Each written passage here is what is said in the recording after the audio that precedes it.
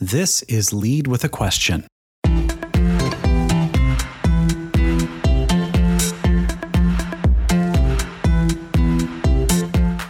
What is so scary? What horrible thing could happen if you empowered people and said, you're smart, we hired you, do the thing. How are we going to grow without everybody's brain power and heart power around this mission? And it's so easy to open that up. It just takes stepping through fear.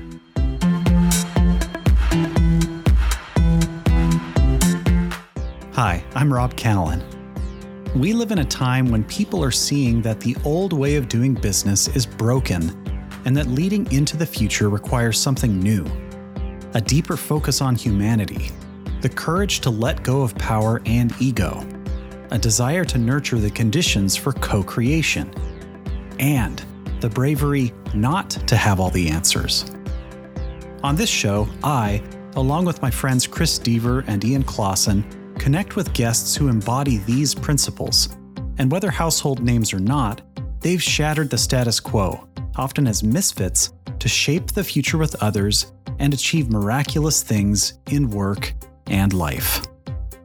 Chris, Ian, and I owe a lot to the thinkers who've inspired us to focus on this work. Sometimes you just come across someone whose insights, vision, conviction, and courage are so powerful that they seem to have their own gravitational field. Isaac Newton once wrote, "If I have seen further, it is by standing on the shoulders of giants." Well, we recently met one of our giants. Her unique blend of tough love, creativity, and business acumen have positioned her to speak truth to power and boldly invite leaders to get back to the basics. Together, we'll consider the question, what if we made work more human? A table-slapping conversation with Liz Ryan on this episode of Lead with a Question.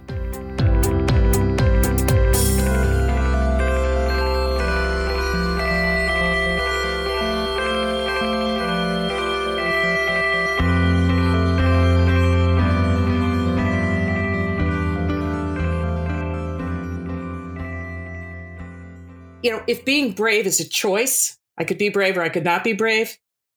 We're stepping on a daily basis or even hourly basis toward a situation where it's not going to be a choice.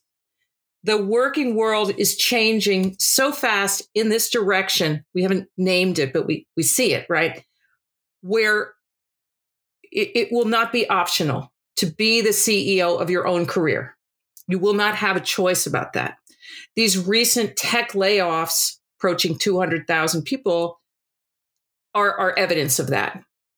And every one of those large employers that has just recently laid off 10 to 30,000 employees has DEI. They have great benefits.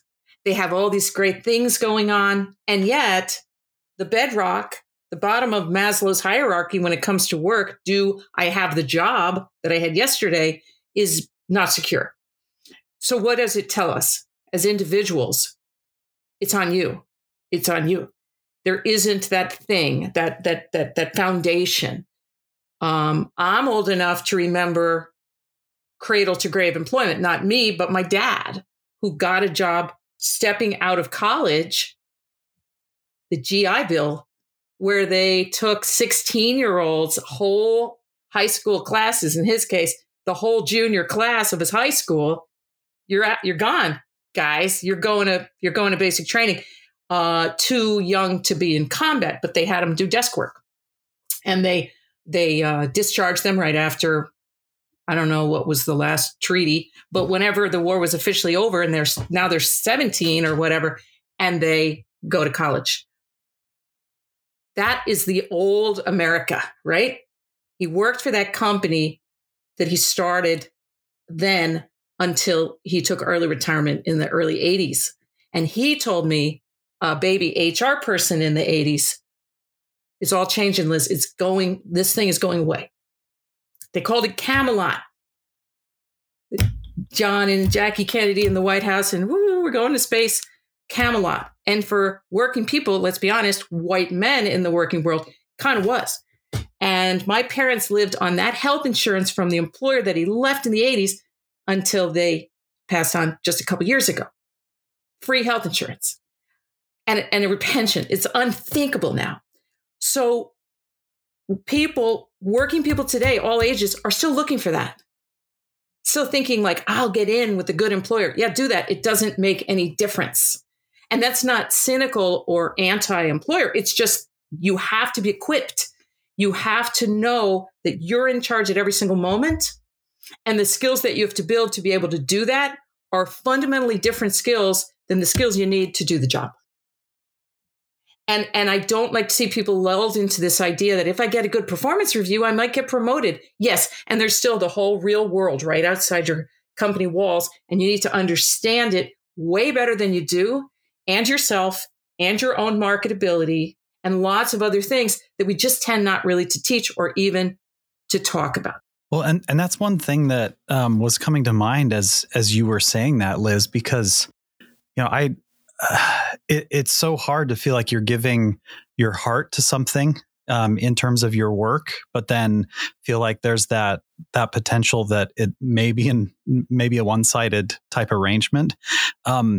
Because I've seen people even this week who not 2 days ago were singing the praises of their company.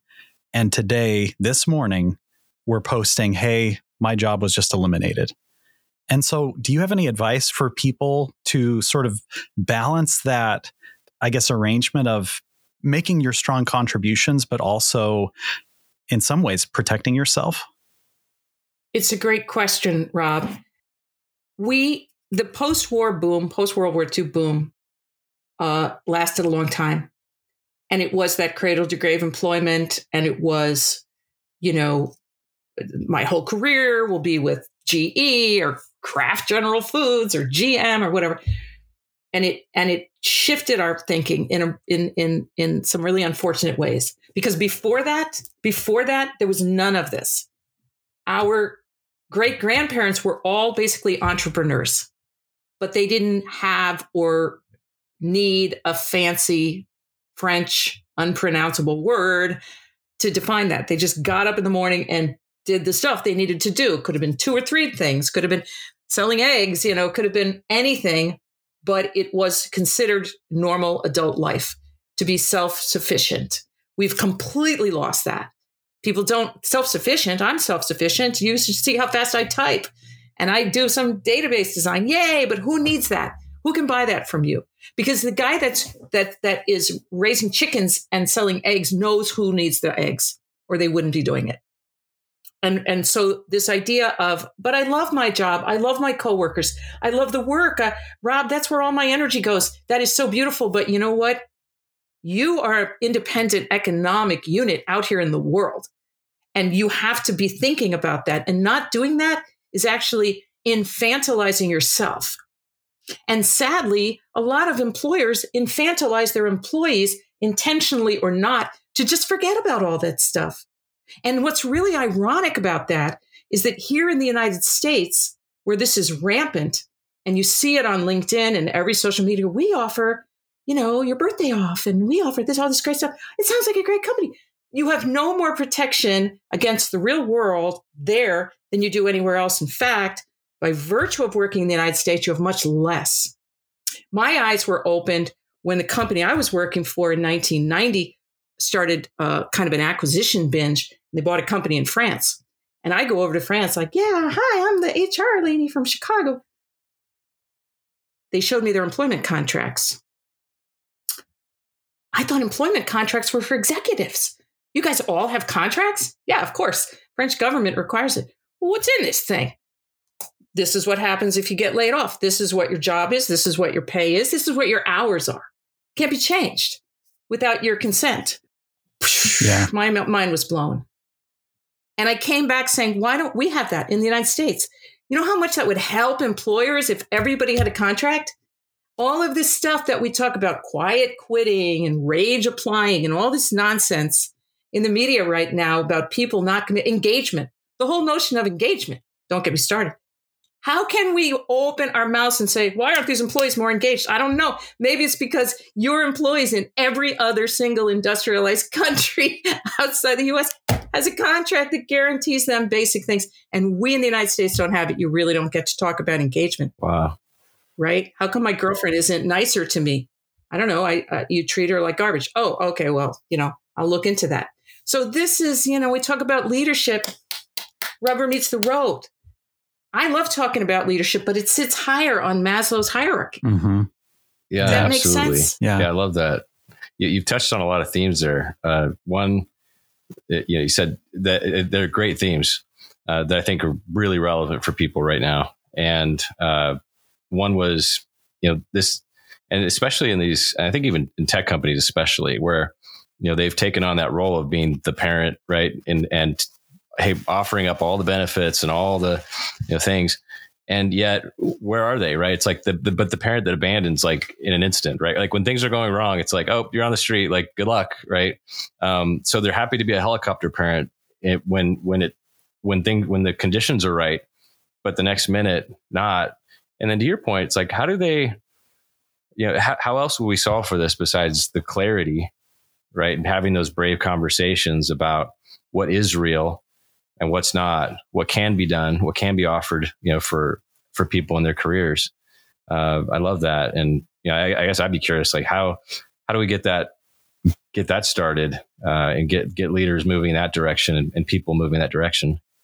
Well, I have gotten a few employers, not multinationals, but not global corporations, but smaller organizations, so founder CEOs, to give their employees that same thing. It doesn't even have to be a formal contract like 3 or 4 pages. You could put in an offer letter. Offer letters in the United States say this offer is not to be construed as a contract, meaning what's the point of it? It doesn't mean anything. You could change the terms and conditions the next day and cut the person's pay or change their job. And that's not a healthy situation. So if we're going to talk about organizational health, we have to name the elephant, which is that employers have not had the bravery, the courage to do that in general. But I'm happy that I've helped several clients, CEOs say, that this would be a huge recruiting advantage, right? It would not necessarily 100% solve, but make a lot of headway towards solving any engagement problems or commitment problems, because you're asking your employees for a lot. So now you're giving them something of real economic and emotional value. You're saying, I'm making a commitment to you. It doesn't say that you'll work here for the rest of your life, but it says if I can't use your services for economic reasons other than for cause, right? I guarantee you 3 or 4 or 5 months pay. That's huge. And it doesn't take much. It's an easy thing. So I have to look askance at some of these leaders who write books and make pronouncements and do speeches on leadership. No, baby doll. No, you don't get to teach the rest of us about how to lead when you will not make the simple commitment in the United States, because the law doesn't require it, that you make to your working people in every other country, including the most entry level, person in the mailroom, person who waters the plants. Now, come on. Do you see pay transparency being part of that equation as well, Liz? What are your thoughts on that topic? It's a good thing and a necessary thing, pay transparency for sure, but I think it's very different than an actual economic commitment. And what we're seeing with pay transparency right now, Colorado, where I lived for 20 years, we just moved to New York last year. It was one of the first states to say you have to put a salary range in a job ad. And you can't ask a candidate for a job what they were earning at any past job or what they're earning now. And so we started to see job ads all over the country that said, this job is remote. We welcome candidates from anywhere, but not Colorado. Interesting.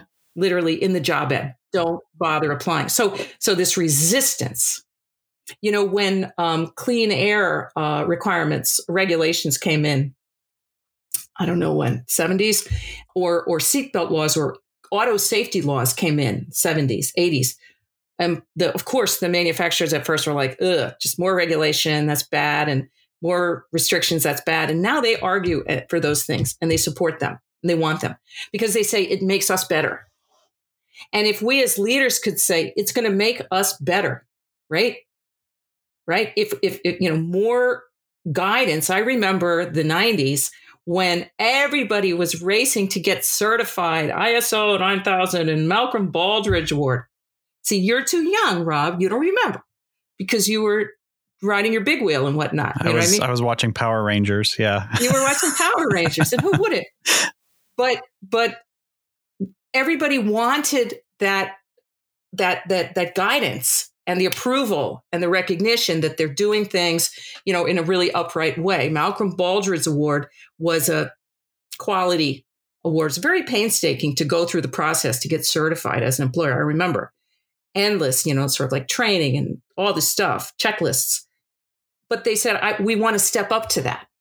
And we want to be in the arena with the other organizations that have done the same thing. So I'm looking for that same energy around our relationships with employees.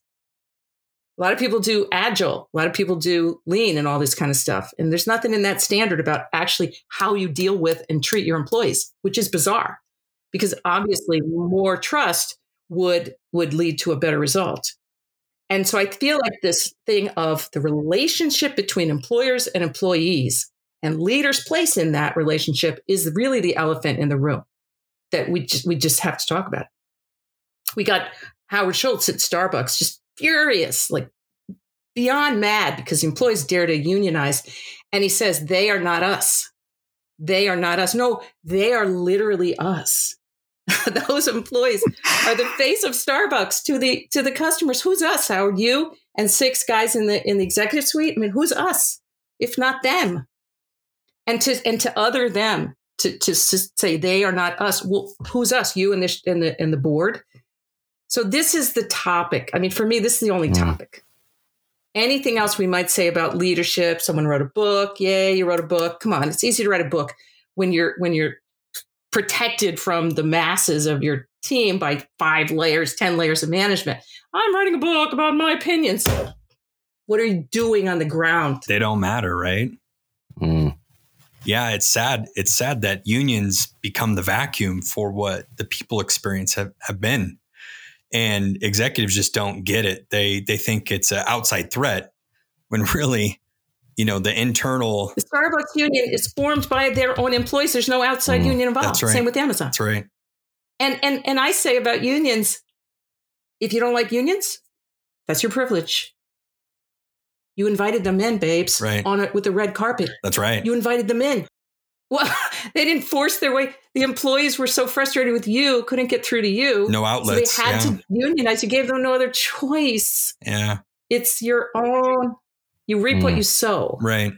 What would you recommend to employers as things are transitioning and shifting, and there's a lot of uncertainty about the way this is all going to look?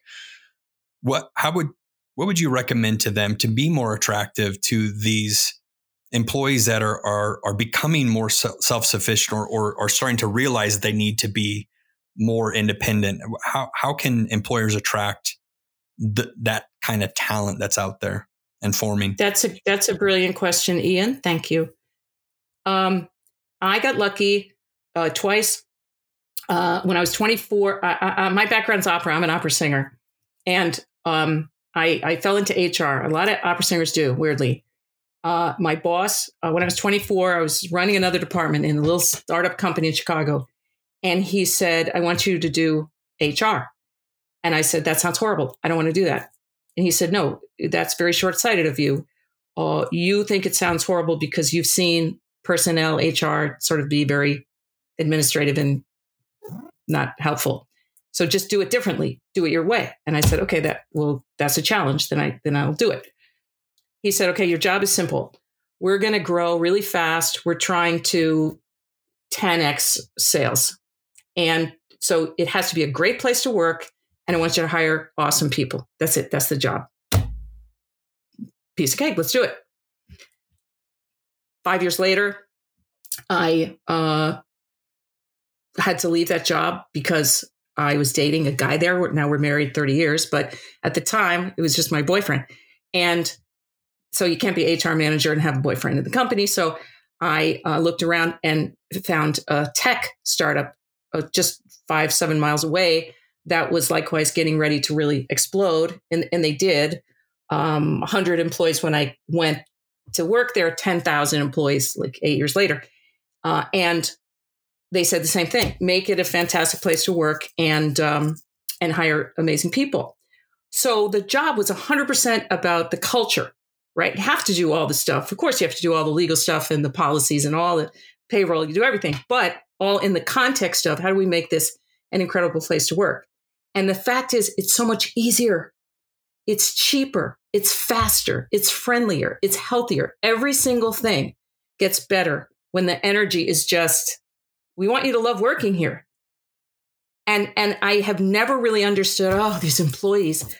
No, because people don't come oriented like that to hate their job or to be annoying or to complain. They don't, and they don't want to. I feel like people are desperately looking for something to attach to that's cool and fizzy and vibrant. And they would love to attach to their workmates and the work and have ideas. And it's so easy to just open up that energy and say, so what should we be doing here? I don't have all the answers.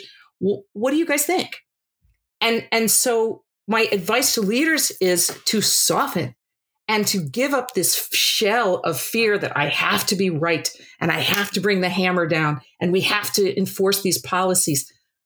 We implemented a policy at the second company I mentioned, the tech company called US Robotics. You have to be like 45 years old to have even heard of it.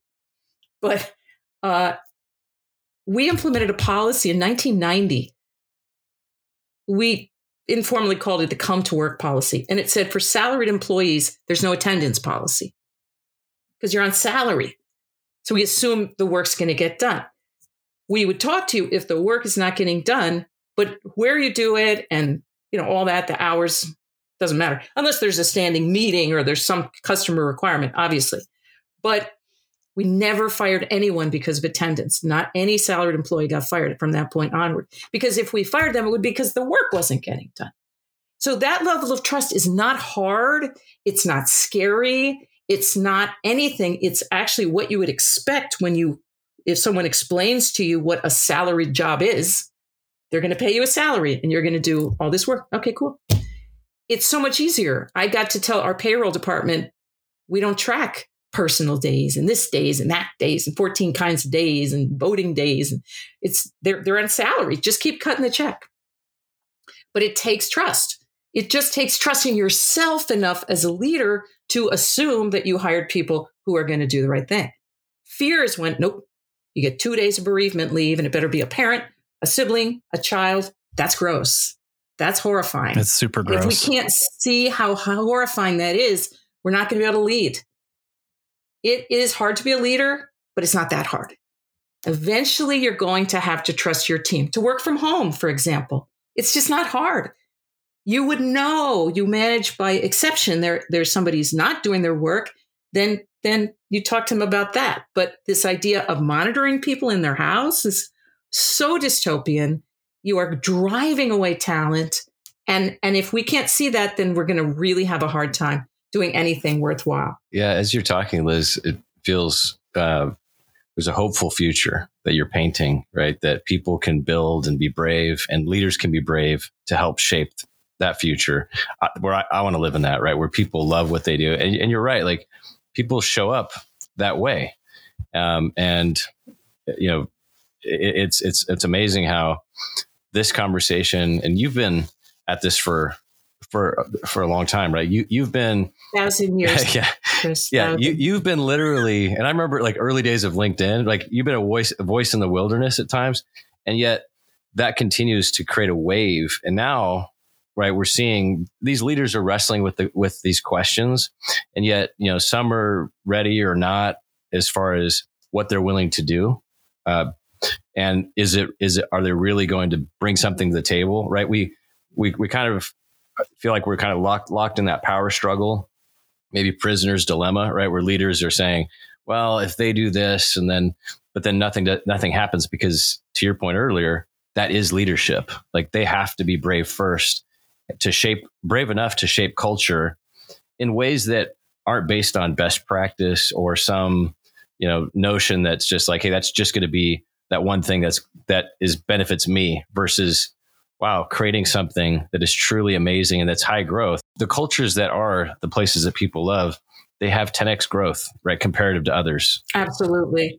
This is uncontrovertible. I remember my CEO coming into my office and saying, I just read this story in the New York Times that the biggest factor that makes acquisitions and mergers fail is cultural non-fit. And I was like, yay. I'm glad. This is like, if you know, no diss, a genius person, but yes, of course it is. What else would it be? And like you said, the companies that invest, I mean, every pundit, every study has said for 30 years, do the right thing by the employees and everything good will happen. So the question is, with all that data, what's the barrier? It's personal, and it's fear of losing control. Look at Diamond, the CEO of Citibank. I don't trust my employees to work from home. Okay, well, thank you for telling on yourself. You don't trust them. You hired them through an exacting, arduous recruiting process, and you still don't trust. It means that inside there's like a baby boy that was not cuddled enough. And I don't mean to be dismissive or disparaging. I'm really speaking literally. What is so scary? What horrible thing could happen if you empowered people and said, you're smart, we hired you, do the thing. How are we going to grow without everybody's brain power and heart power around this mission? And it's so easy to open that up. It just takes stepping through fear. I think it's amazing that the change management industry, organizational transformation and all that is a multi-billion-dollar industry, all devoted to helping organizations change, where the prevailing paradigm is change is hard and it's scary. And so people don't want to do it. Who knew that at the core of all that is it's actually the leader's fear, not the employees. It's the leader's fear to open up to change, personal change in the way they approach their job. Bingo. That's it. Yep. That's what it is. And I've never been in a room with the door closed with the CEO. Not one single time have I been in a room with the CEO where they did not, share some of that trepidation.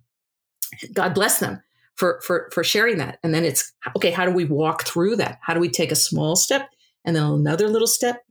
I feel like my job with respect to CEOs and leaders is to say, I know this is like a scary, dark part of the forest, but I got the lantern right here. Let's just take a step and you'll see what happens. And then another step, and it's going to be fine. And I think, the idea of we're going to have this massive change management initiative and take our employees through all this stuff. It's like, you can do that, but unless the leaders are willing to look inside and make personal changes, I don't know if you're going to get the results you want. Yeah. You mentioned, so your background, opera, music, and, we believe in this creative future too, right? Where there's this convergence of, there's passions that they have not been able to explore, right? A lot of business has been very head versus heart minded and less focused on the creative side. And it feels like people are also, there's this kind of creative propensity, right? Where they want to bring that to the table. How do people express, right? We talk about being authentic, but it's also a sense of, hey, I want to be creative, right? In the workplace. And how do we get towards this sense of who we fundamentally are and our original identities? And for leaders, I mean, I really love what you said about that. It's like, wow, that obstacle of fear is so ever present for them. But if they were to break through that and personally tap into their creative propensity, their true identity, how would they go about that? I think what you're saying about creativity is so, so, so true, Chris. It's such an important theme, and it does get squashed. I wrote a story years and years ago called Fear of Art. And it was about my first office job was a temp job. I was in music school in New York, Manhattan School of Music, doing vocal performance. And I'm temping, got tired of waitressing. So I'm temping in an office, Smith Barney, the brokerage firm at the time, 40, 50 stories above the ice skating rink at Rockefeller Center, right there at 5th Avenue and 50th Street.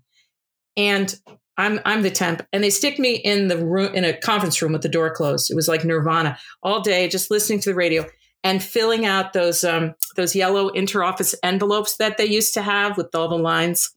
Rob is like, I heard of that. No, I'm kidding. No, we still had them at General Mills when I was there. I remember those. Yeah. Okay. Yeah, totally. Yep. And so there's a 40 names on the thing, and they're all scratched out, like when the mail got delivered, and now there's an empty space, and I get to write in a name from a list. It's mindless, but the radio's on, and I can think about stuff. And I'm doing calligraphy, so I just practice my calligraphy in the little space, fancy little things. I got the black Sharpie, and I'm going to town. And pretty soon I start to get these envelopes recirculating, coming back into my stack of envelopes, but someone has taken an X-Acto knife and cut out their little name. Because it's nice, your name in calligraphy, right? They cut it out, now there's a hole. Or people send back an envelope with a note, calligraphy girl. And they say, hey, calligraphy girl, can you do like the New York Times script for my friend who wants his name in the New York Times script?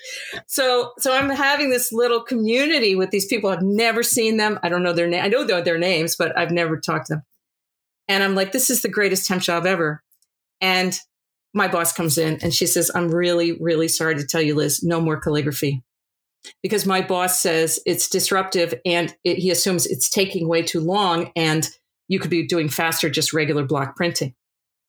And I said, that's really sad because it uplifts people. They're telling me they like their name in calligraphy is a nice thing. Some of them cut it out and put it on their bulletin board. And it's like, ooh, And she said, well, you can't do it. And I said, okay, so now I don't know what to do. Block printing, like, is that going to be too fancy? Like, where is the line between art and not art? And she's like, yeah, it's 10 a.m. I'm not having this conversation. just do it sloppy, do it fast so that nobody will complain. And I said, so art is scary in the business world. Art is scary. It's so deflating. Art is a threat. Yeah. It's like, and my approach as an HR manager, I assumed that the job was to create an uplifted emotional experience like singing in a theater. Right. I want to create a ceremonial, wonderful, uplifted thing like religion without the religion, right? In a community. Isn't that the point of our jobs? To create something bigger and cooler and fizzier and more fun and more vibrant that people will bring with them when they leave here and they'll feel like they're part of something. It seemed extremely obvious to me. When I used to go visit my dad at his office, it looked like a stage set to me. It looked like a theatrical thing, right? It's not normal life. And we should embrace that, I think, and say, bring your whole self to work. We want your ideas. Won't implement them all, of course, right away. Who could? But we want that. We want you to be excited about it. And so my job is, as a leader or an HR leader, is to build that excitement from the bottom, to have you feel heard, to have you feel seen. And I'm happy that I still hear from people that I met on their first day in the job 25 years ago that say, I just remember that you came up to me and you said, where are you from? And I said, Romania. And you started speaking French to me because a lot of people in Romania speak French. And I was like, oh my God. And I'm like, yeah, well, that's the job to know that. In Chicago, that's the job.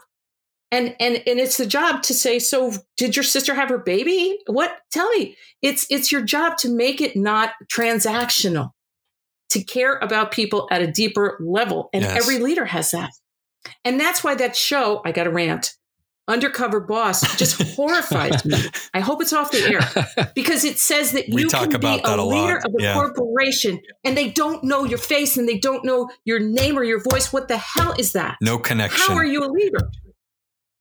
That's sickening. I mean, apart from get rid of your PR person who booked you on that show, Right. because what the hell? But also, what's your problem that you can go out there? Is that cool? That means you're locked behind 15 levels of guards or something. They don't Layers. know you. Yeah. Just retire, dude. Just hang it up. That's not leadership to me. Leadership is present.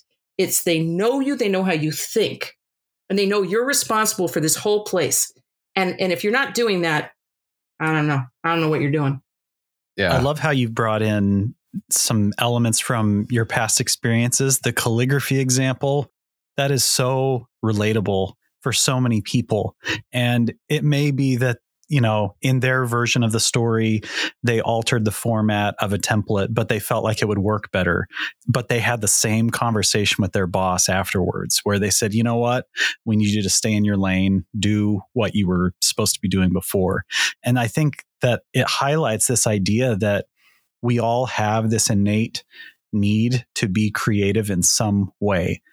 It doesn't mean that we're at an easel with a brush, but in some context in all of our work, there are those opportunities to take something that was disorganized and bring order to it, or to put something together in a new combination. And yes, there is some, I think, ambiguity with that. And I can see why a manager might be afraid of that process, maybe because they haven't explored it in their own lives. But man, there are so many possibilities that are out there if people would be willing to just sort of take their hands off the wheel a little bit and let someone else take a turn.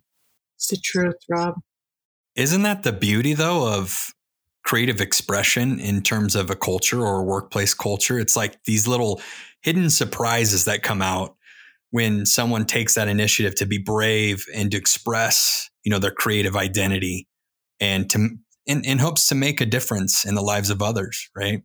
I don't think it's soft skills. I think that degrades, the notion of what we need to lean into. It's human skills. Truth. And not all of us have been raised or educated in a similar way where these truths are evident to us, but these are human elements that need to be developed. And that's the hard part in leadership, is being able to recognize that within yourself, within your team, within the people. Yeah. I think that the other, on that notion too, is like that human side, right? Which I think in Undercover Boss, I'm glad you mentioned that, Liz, right? Because it's a joke. Like we talk about that one too. And you could call it Inhuman Boss, right? Where they're like surprised by the fact that like, oh, these are actually people, right? That, and how often are leaders, have they created this fake world in their head of that everybody's a prop, basically, right? And my favorite leader of all time he became a very good friend of mine, and he led an organization of 300 of us. And he said, who's the most important person in this organization? And, everybody's, and this is like big meeting with all of us and actually all the leadership. And, they were raising their hand. Oh, you, right? He's like, no, not me. Oh, well, your assistant. No. The board. No, not them. Who's the most important person? He said that the person who's in the front line, who's doing the work, they are the most important person in this organization. And I'll never forget it. Right. And he treated people that way. And you could feel, that underlying, it's a humanity, and it's really it's love. It's a force of who we are.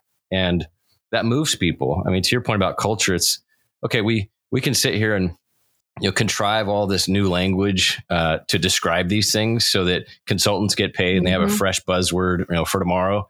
Or we could spend the time of actually just living it and embodying it and being real as human beings and leaders who just recognize that we have, a heartbeat, and we want to understand, to your point, like, okay, well, where are they at in their life, right? There's this happening, and how can we help support them in that?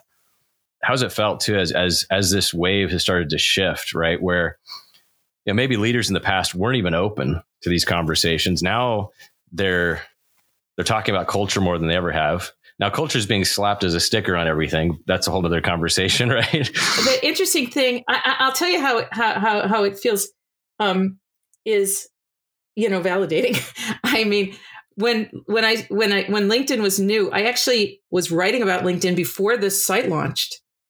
I wrote a little story for Real Simple magazine, and that got Konstantin Garrica, one of the founders, to call me and say, why don't you come and visit us? I like what you are saying about LinkedIn. And so I actually visited LinkedIn as they were launching, and then continued, to be there and started writing for them years later and so on.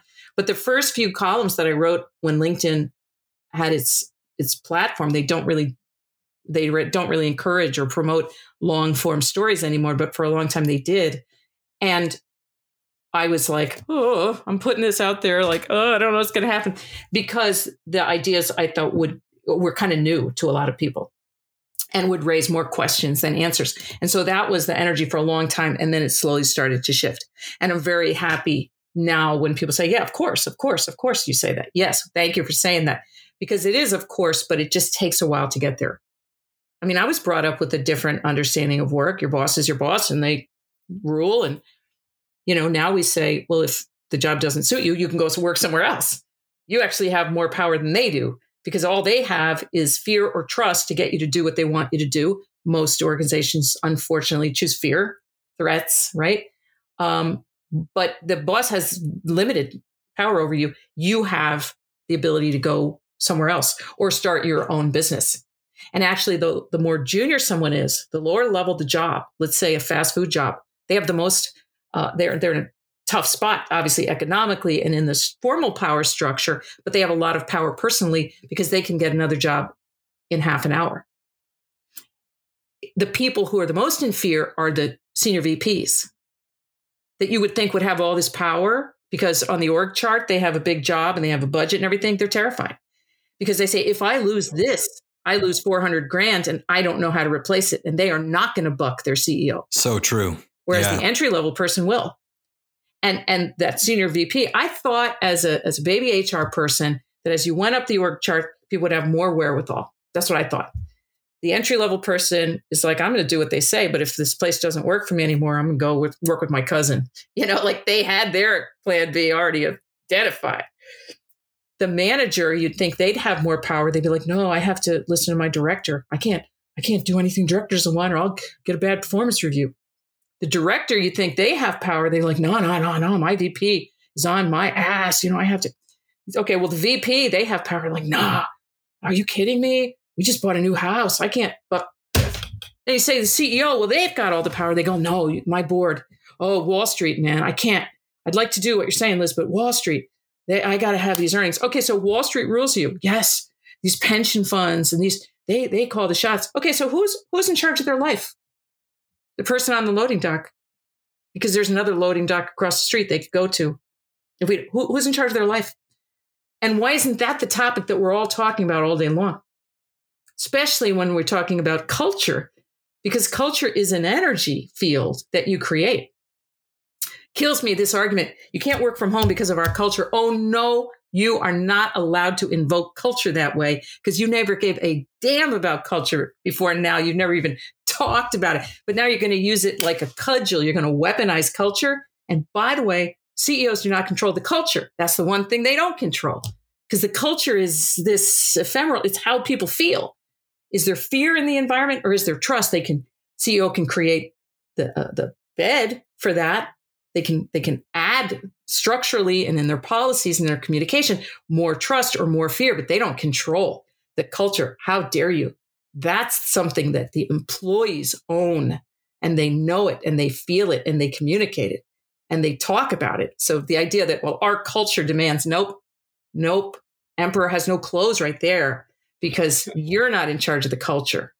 Yeah, it seems like, there's also this feel that people have. I love you mentioned, about culture that way. It's like they don't get to decide. And culture is grassroots, the energy field, as you said. And it's the reality that the power that we have, right? Of people may feel disempowered, but the reality is they want to feel it. And they actually have the power. They can say, you know what, this is in my home now. And there are certain things I allow in my home and certain things I don't. Yes. And I want a certain vibe, a certain feeling. And, where leaders weren't even asking that question before. What do people feel? I don't care what they feel, right? That's right. Just they've got to do check box and get this done. But how is that? How does that look going forward? I mean, now we don't know with the amount of change that's been happening, what things will look like going forward. But certainly we're at a point now where people have this power and they don't even sometimes know it. You made so many good points there, Chris. In terms of feeling your power and using your power as a working person, as a manager, as a leader, I mean, every leader is also a working person, right? They're also an employee. So they're on both sides of that question. And that can be a tough place to be. Let me be quick to say. You're going to understand. The first thing to do is examine your environment from altitude. Right. So you're at your desk and you can see the other desks figuratively or literally, what your role is, what other people's role is. And we often get hung up and we have conflict around those transactions.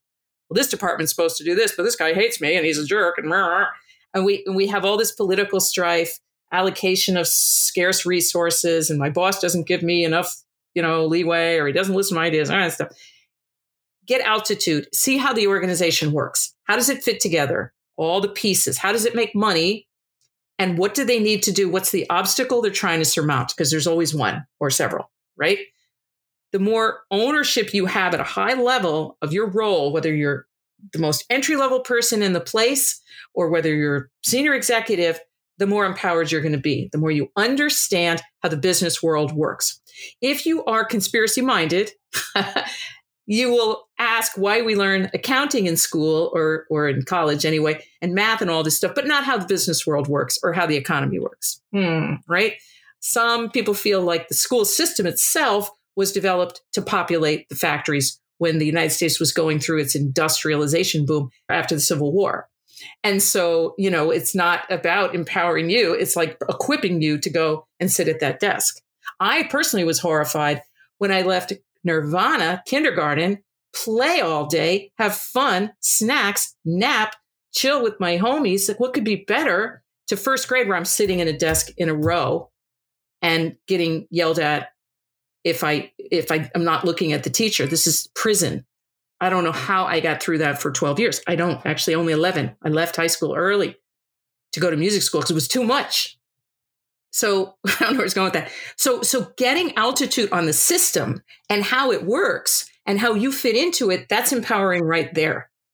The second thing is to say, okay, so here's what I contribute. I do root cause analysis in a software development organization. Okay. And that's important. How does that help this organization accomplish its goals? Where is the pain that I solve? If you understand what pain you relieve for employers, you get power. Then who else might have that pain? If this should go south at some point, and I have to expect that it will, and maybe it won't, but I'm probably not going to have this job when I retire or stop working, because people don't retire anymore unless they work for the post office, right? They just stop working. And probably they go to work for themselves before they stop working, most often. So how am I going to manage that? I got to get out of my Plato's cave here and pay attention to the bigger picture. And then really the big, big, big picture, I'm not going to be alive forever. And what do I want to do with my gifts and my time while I am alive versus when I'm not? And this is hard and people don't want to think about it, but it's very freeing when you do. And so getting power is not a matter of pleasing your boss so that they bestow more power on you with a crown and a gold star on your forehead, but looking for where your power already is in you and finding the place where you can let that flow. And it's the same thing for managers. You get power when you speak up because you use the power you've got and you put a ripple out there in the water. And they like it or they don't like it. And if they really don't like it, you might accelerate your plan B. But generally, what happens is some people don't like it when you speak. And then people say, wait, that person has a good point. That's what happened to me as a baby HR person, because it was basically a clerical job. And I had to tell supervisors, no, you're not firing that person. You're mad at them. You're mad at them. You're angry at them because you two had some personal thing. They probably ruffled your feathers by saying something you were not expecting them to say that you felt was out of place. But that's just your ego. It's fine. Let it go. Go to sleep tonight and just forget about it and come back tomorrow in the morning and it won't even be an issue. No, I want to fire them. No, that's 1945 stuff. We're not doing that. We're not doing that. I'm HR. I'm telling you, we have to rise above. And I'll be happy to mediate. If the two of you want to sit down, we can talk about it. But we're not doing a thing where supervision means you will bend to my will. That's out. And you do that enough times, people start to say, oh, she knows something. She has backbone. She's trying to do the right thing for the organization, not for me, what I feel I need in this particular instant. And it goes all the way up to CEO level and beyond. And we say, I appreciate that my CEO used to say to me, thank you so much for whispering in my ear when I need to hear it. Thank you for being my backbone stiffener when I have to tell some VP they can't do some harebrained thing that they want to do. I say, always, of course, because we all need a consigliere, right? We all need somebody helping us do the right thing. And we have to acknowledge, like you said, the human side of work. It's nonsense that work is linear and data-driven and analytical. That's such a dodge. That's such bullshit. I mean, come on. Yeah, sure it is. Sure it is. Ego has nothing to do with it, I'm sure, right? Like, come on. Come on. How come every head coach of a football team comes in and gets rid of some lousy player that the other coach was like, no, because they hired that person. And it was the sunk cost thing. I'm going to stick with them for years, right? It's ego. And we have to embrace the fact that we have egos. It's okay, but we have to be able to talk about that and not gussy it up like, oh, no, it's all data-driven and analytical. I did a consulting project for a CEO. Now it can be told 15 years later, I said, I just don't understand why your second biggest office is in Rapid City, South Dakota. What is there? Oh, it's just we found that the demographics and the workforce. I'm like, for what you're trying to do? Okay, all right. I'm. It's just very odd, and we just kept talking about it. And they were like, just let it go. And I was like, no, I'm curious. I'd just love to know what was the process at the time. Oh, his girlfriend lives there. The CEO's girlfriend is there. Well, thank you for at least clarifying. I appreciate it. Now we know what we're dealing with. Now we know what we're dealing with. It's okay, right? It's probably not okay with his actual spouse, but that's a whole different conversation. Let's be honest. Let's just say we have needs. We have ego. We have tempers. We have old traumas unaddressed. We have all these things, and we want to feel safe. And sometimes we manifest that in unhealthy ways. We'll just talk about it. Liz, you are a superhero. Oh, well, you're super sweet, Ian. And I'm really glad you folks had me here today. It's fun. But I think, if you're talking about this stuff on the podcast and you're talking about it with your clients, you're doing a good deed, because this is what has to happen. Is that CEOs have to say, apart from the structure and the policy and the initiatives and the operating plan and all of that, what can we do to lift up the energy here so that people want to come here and they want to stay?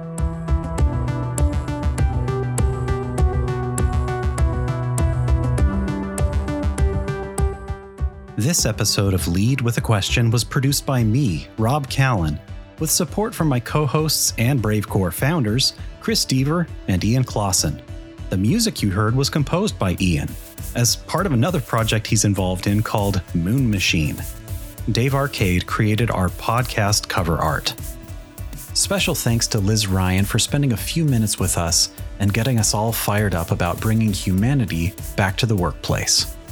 Liz is the founder and CEO of Human Workplace, a coaching, content, and consulting firm focused on reinventing work with a human voice. More information about Human Workplace is in our show notes. If you want to learn more about the work we're doing at BraveCore, you can check out our website at bravecore.co. The Lead with a Question podcast is a production of BraveCore LLC. Thanks for being with us.